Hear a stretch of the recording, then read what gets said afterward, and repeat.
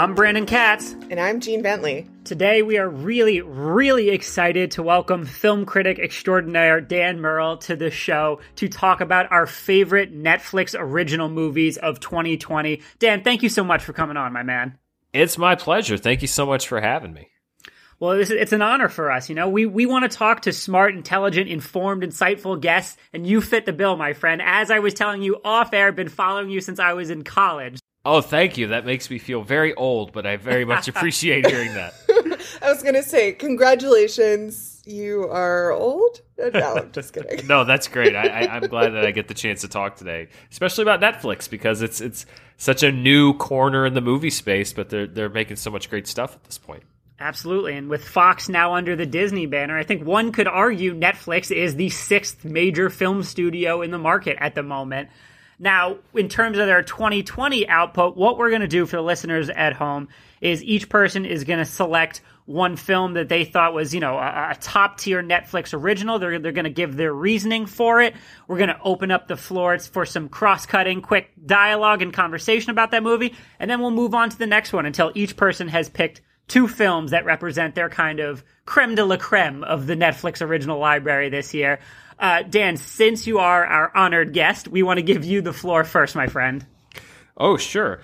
So I wanted to talk about Mank, which is David Fincher's new film. And it was at the top of my list when I was looking at what I wanted to see in 2020, because really, if David Fincher's making a movie about anything, it's going to go at the top of my list. I'm a big cinephile, obviously. I love Citizen Kane. I love the story behind it. Perhaps that may be why I enjoyed Mank, but it wasn't exactly what I thought I was going to get going in, because you think that it's going to be the story of the making of one of the classic movies of all time, but then it goes a very deep dive into like 1930s California gubernatorial politics.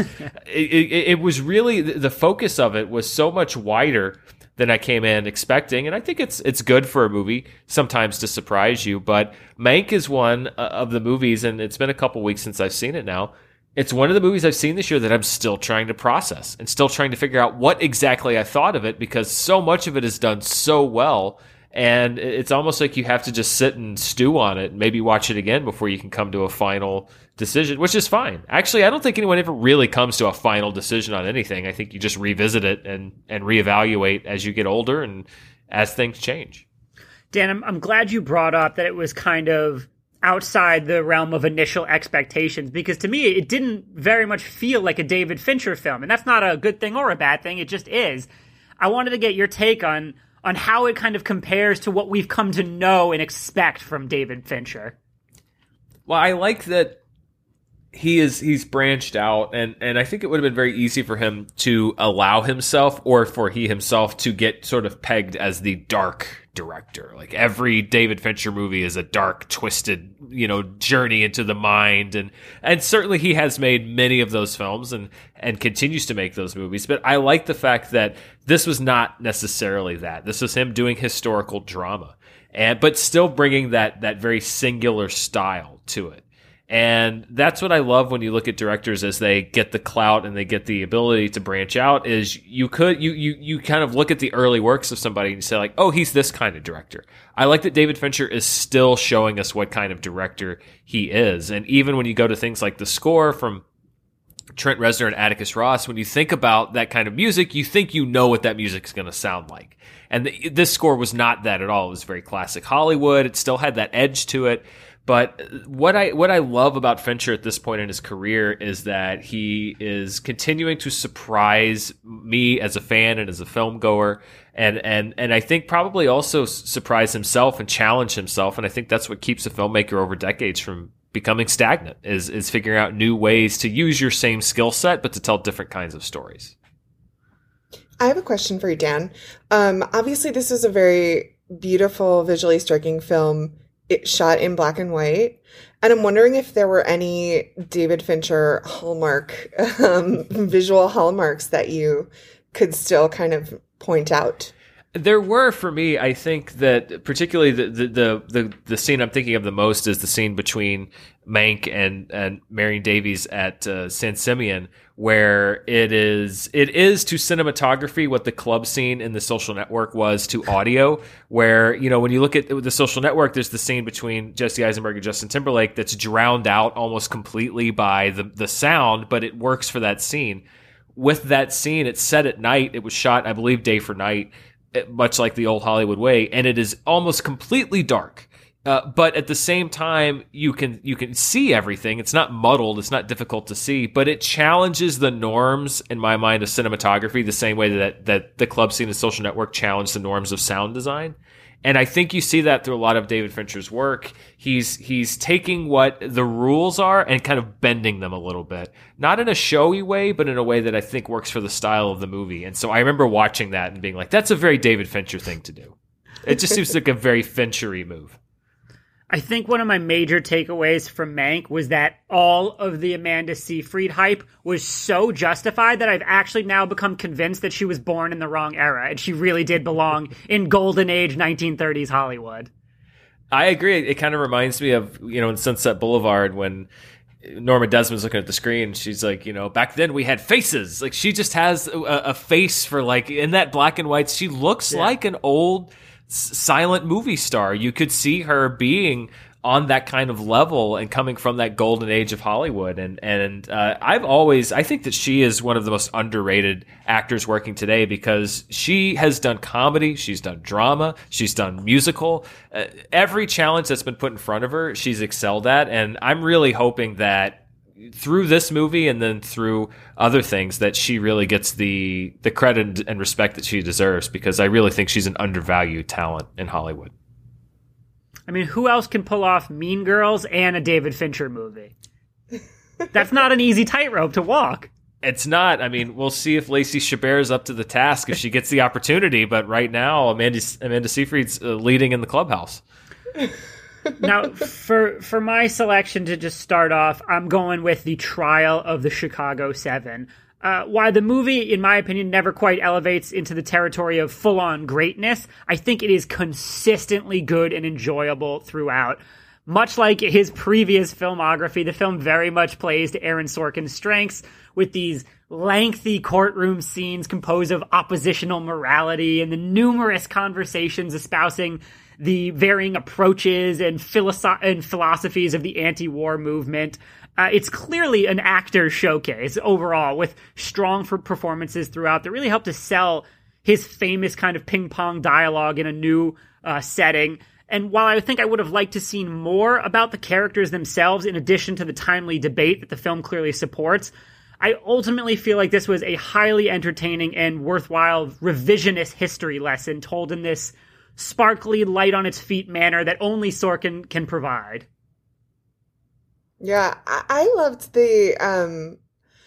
I love all of the people in that cast. I didn't necessarily think that it was the best showcase for all of them, but, you know, that Aaron Sorkin dialogue is kind of it papers over flaws elsewhere. Yeah, exactly. And, you know, as a directorial debut, I don't know that it was necessarily the most, you know, dynamic film visually, but I do think that Sorkin is kind of at home in the procedural venue, right? Like a political or a courtroom or whatever kind of setting. So I think he does thrive in that environment. I think this was his second feature after Molly's Game. So he's clearly still, you know, getting used to being behind the camera and not just at the typewriter, even though we all have computers and he's probably not writing at a typewriter. I don't know. Maybe. He strikes me as the type that maybe could. But no, I'm sure he's writing at a computer. He could be going full George R. R. Martin with it. Well, if he was going full George R. R. Martin, we wouldn't have seen the movie yet. It'd come out sometime around 2029. Excellent point. I think I'm a sucker for what I call verbal action movies, where like the action is dialogue driven. Like Network is one of my top 10 favorite movies of all time, and that movie is just talking from start to finish. So I was a bit of an easy mark for Trial of Chicago 7, and I really, really, really liked the movie. I do agree it's maybe not doesn't quite achieve the level of greatness, but I think that it was well cast well written. The dialogue was spot on, and I think it was relevant without being obvious. It didn't feel like it was a bit of a try hard to like see, but it's like today's times. I think it is a timeless movie that is going to have, it's going to flip in and out of relevance as the times change around it, which is what a lot of the best movies do. Yeah, I think that's such a great point, because it's not, I don't even think it's necessarily that he set out to make something so politically relevant and that would come out in 2020. It's just that history is kind of cyclical, right? Things come back around. Yeah. And that's definitely something that we're seeing. All right, moral of the story is humanity is just consistently terrible in every decade and era, unfortunately. I mean, Yes. but Aaron Sorkin is a screenwriter who is driven to these sort of timeless stories. When I did an episode of my show about The Social Network a few weeks ago, and when he was talking about it, he's like, I didn't make a movie about Facebook. I made a movie about jealousy and friendship and all of this stuff. And it's almost like the big banner events that he's writing about are just the table setting for him to write these different thematic meditations on all these different things. And so I think in this case, it was this historic event, but it is all about loyalty, fairness, justice. And I think that it works really well in that regard. And not to jump around too much, but I like what you said, Dan, when you first started, verbal action movie. If we could just go back to Mank for a split second. While I appreciated the film more than I necessarily enjoyed it, what I did love is just lavishing in the long stretches of verbal splendor that Mank provides, which with a sterling screenplay and phenomenal performances. So I think they may be spiritual cousins in that regard. Trial of the Chicago 7 and Mank, where, hey, I'm here for these ping-ponging electric conversations. I agree. I think you're going to see whenever award season 2020 happens in 2021, I think you're probably going to see both of these screenplays up for a lot of those categories, because I think they're both very well written. And on that note, let's talk about Enola Holmes. Maybe won't be in the same category, but my first pick for my favorite Netflix movie of the year is this delightful, family-friendly, beautiful, engaging film based on a YA novel, I believe, about Sherlock Holmes' spunky little sister. And I think that this fits in with what Netflix has been doing on the film side, because it obviously has these prestige dramas that it's going for, Mank and Trial of the Chicago 7, but also it has done very well with its YA films, like in the rom-com vein and The Kissing Booth and To All the Boys I've Loved Before, which both had sequels come out this year that weren't necessarily as good as their first films, but that's okay. But it starred Millie Bobby Brown, who is a homegrown Netflix star from Stranger Things, and she also, I believe, is a producer, which I really support. If you're shaping something around a child star, they should get as much input into it creatively as an adult star would. And I just thought it was really fun. It was like a little mystery, a little caper, a little mischievous youth fun, and also good for all quadrants of the audience. Like, legitimately, my father texted me, was like, hey, did you watch Enola Holmes this weekend? When's the sequel coming out? Like, my parents loved it, I loved it, I'm sure kids loved it. I think it's just really appealing in that vein, and it does set up a sequel very well. And as we know, Netflix has done well with franchising these movies, and so it just felt like it was a bright spot in a tumultuous year, shall we say.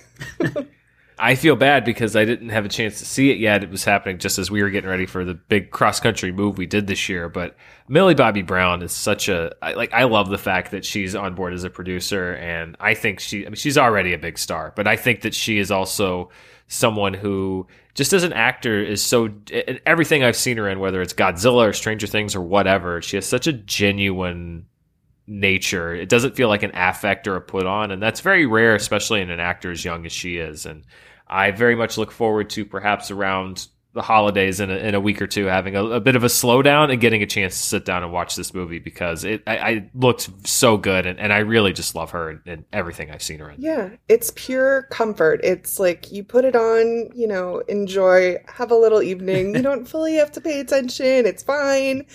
But it's just really engaging. And also, as you were saying, it's child stars are interesting, and she has definitely played some wise beyond her years characters, and it was fun to see her get to be a teenager and to play a teenager, and also to use her British accent, which I feel like a lot of people forget because she does an American one in Stranger Things. Yeah. I think what's perhaps most surprising and positive is that this is kind of a happy accident. Now, this is a Legendary film that Legendary was really excited to put out in theaters, and it only wound up on Netflix because of the unfortunate pandemic situation closing theaters. So Netflix has kind of fallen backwards into their next really, really solid YA franchise.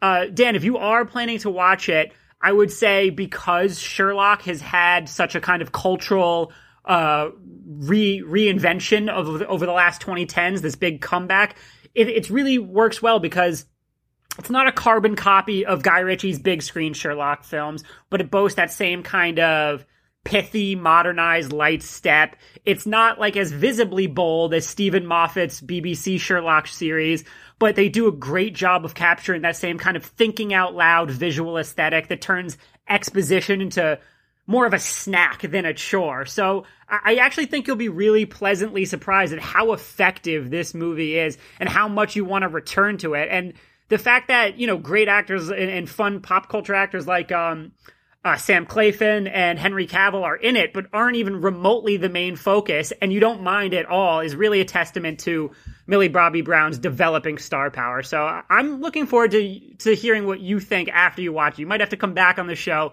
for a kind of revisitation. Happily, I would be very, as we say, the one thing that we have watched except other on Netflix when we have time that we just caught up on is The Crown, and so now Mara and I, every time we say, we'd be very hippie to do that.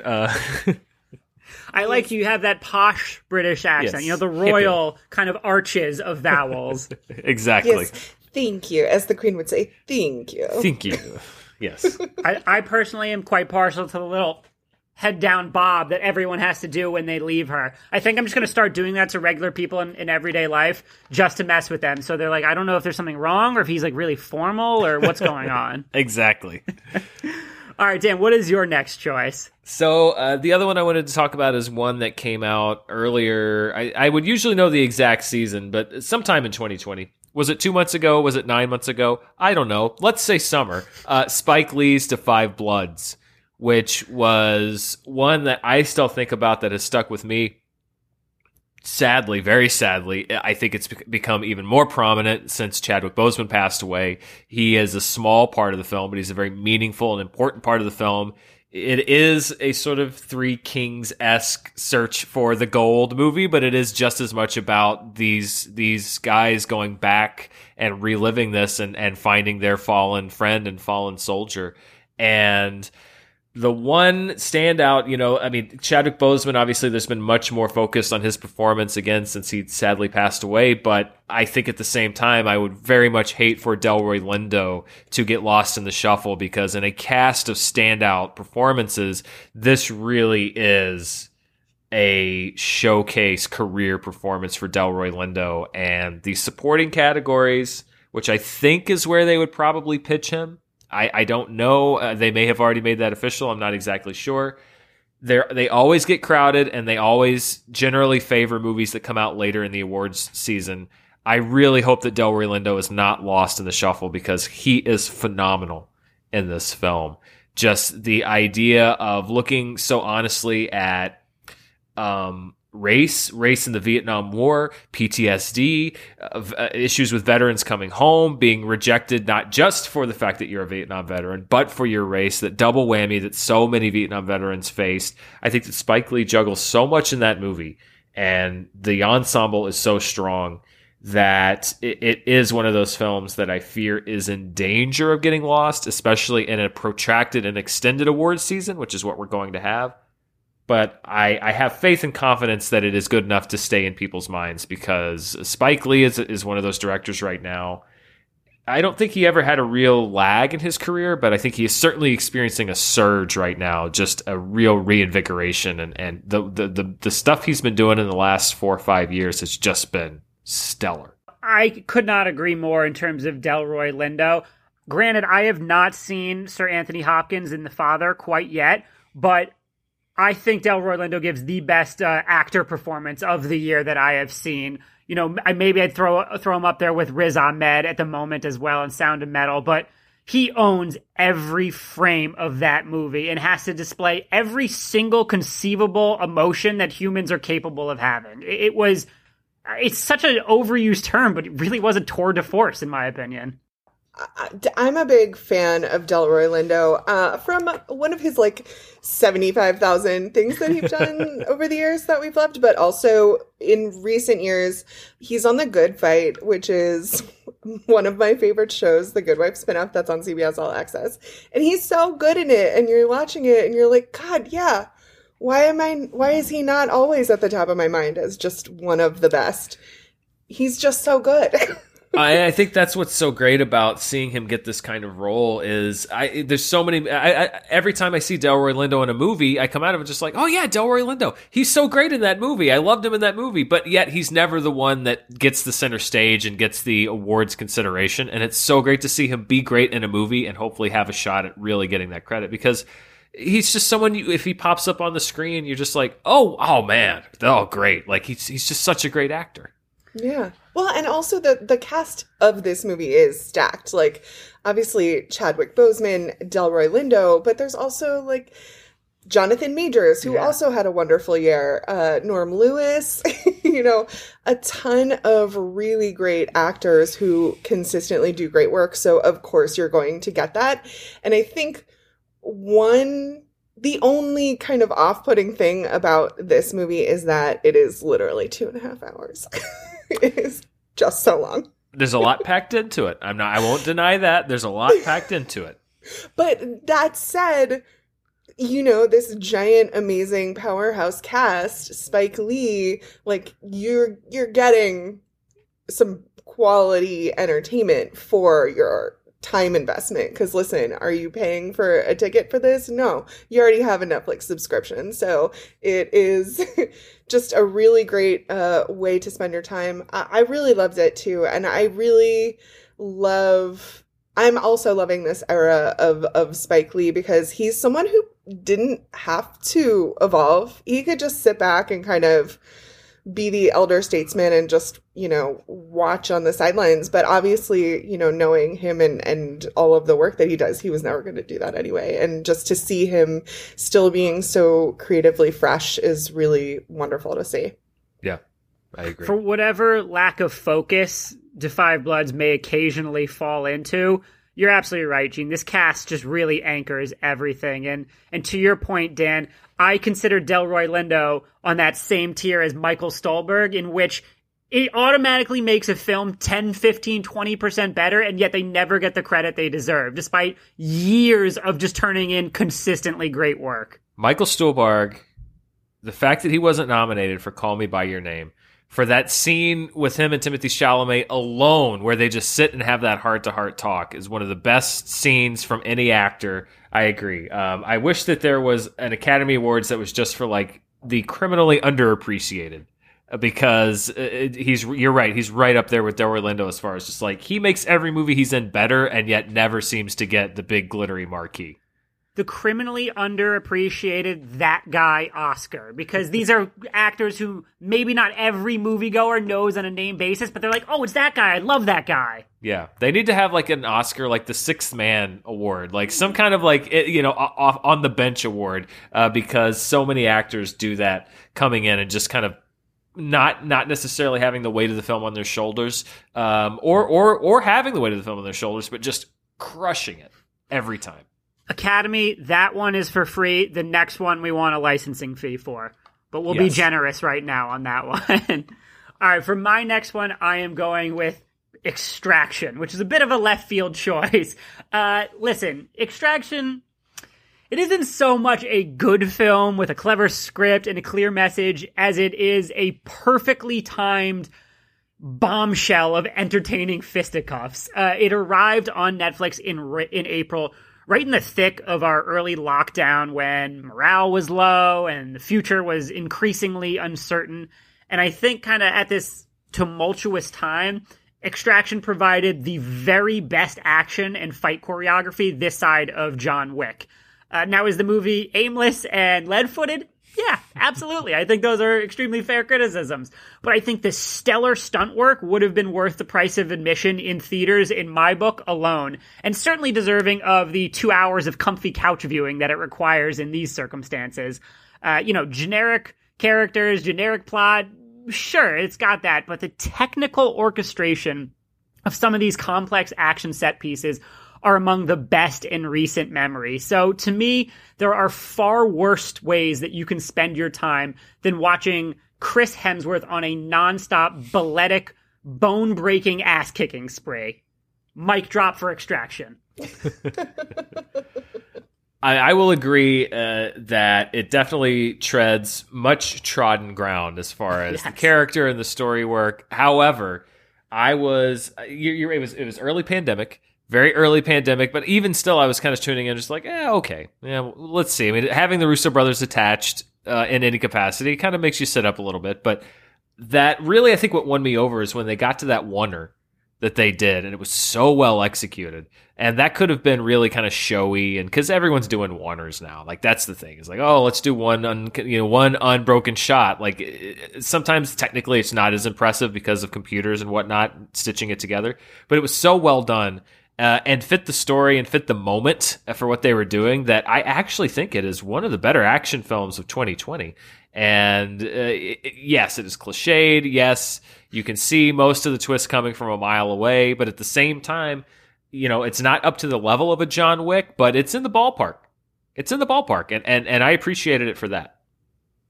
I, too, appreciated it for it just being a solid action movie. I love action movies. I love just being able to sit down and just enjoy, maybe switch off the brain for a little bit and just watch things blow up or whatever.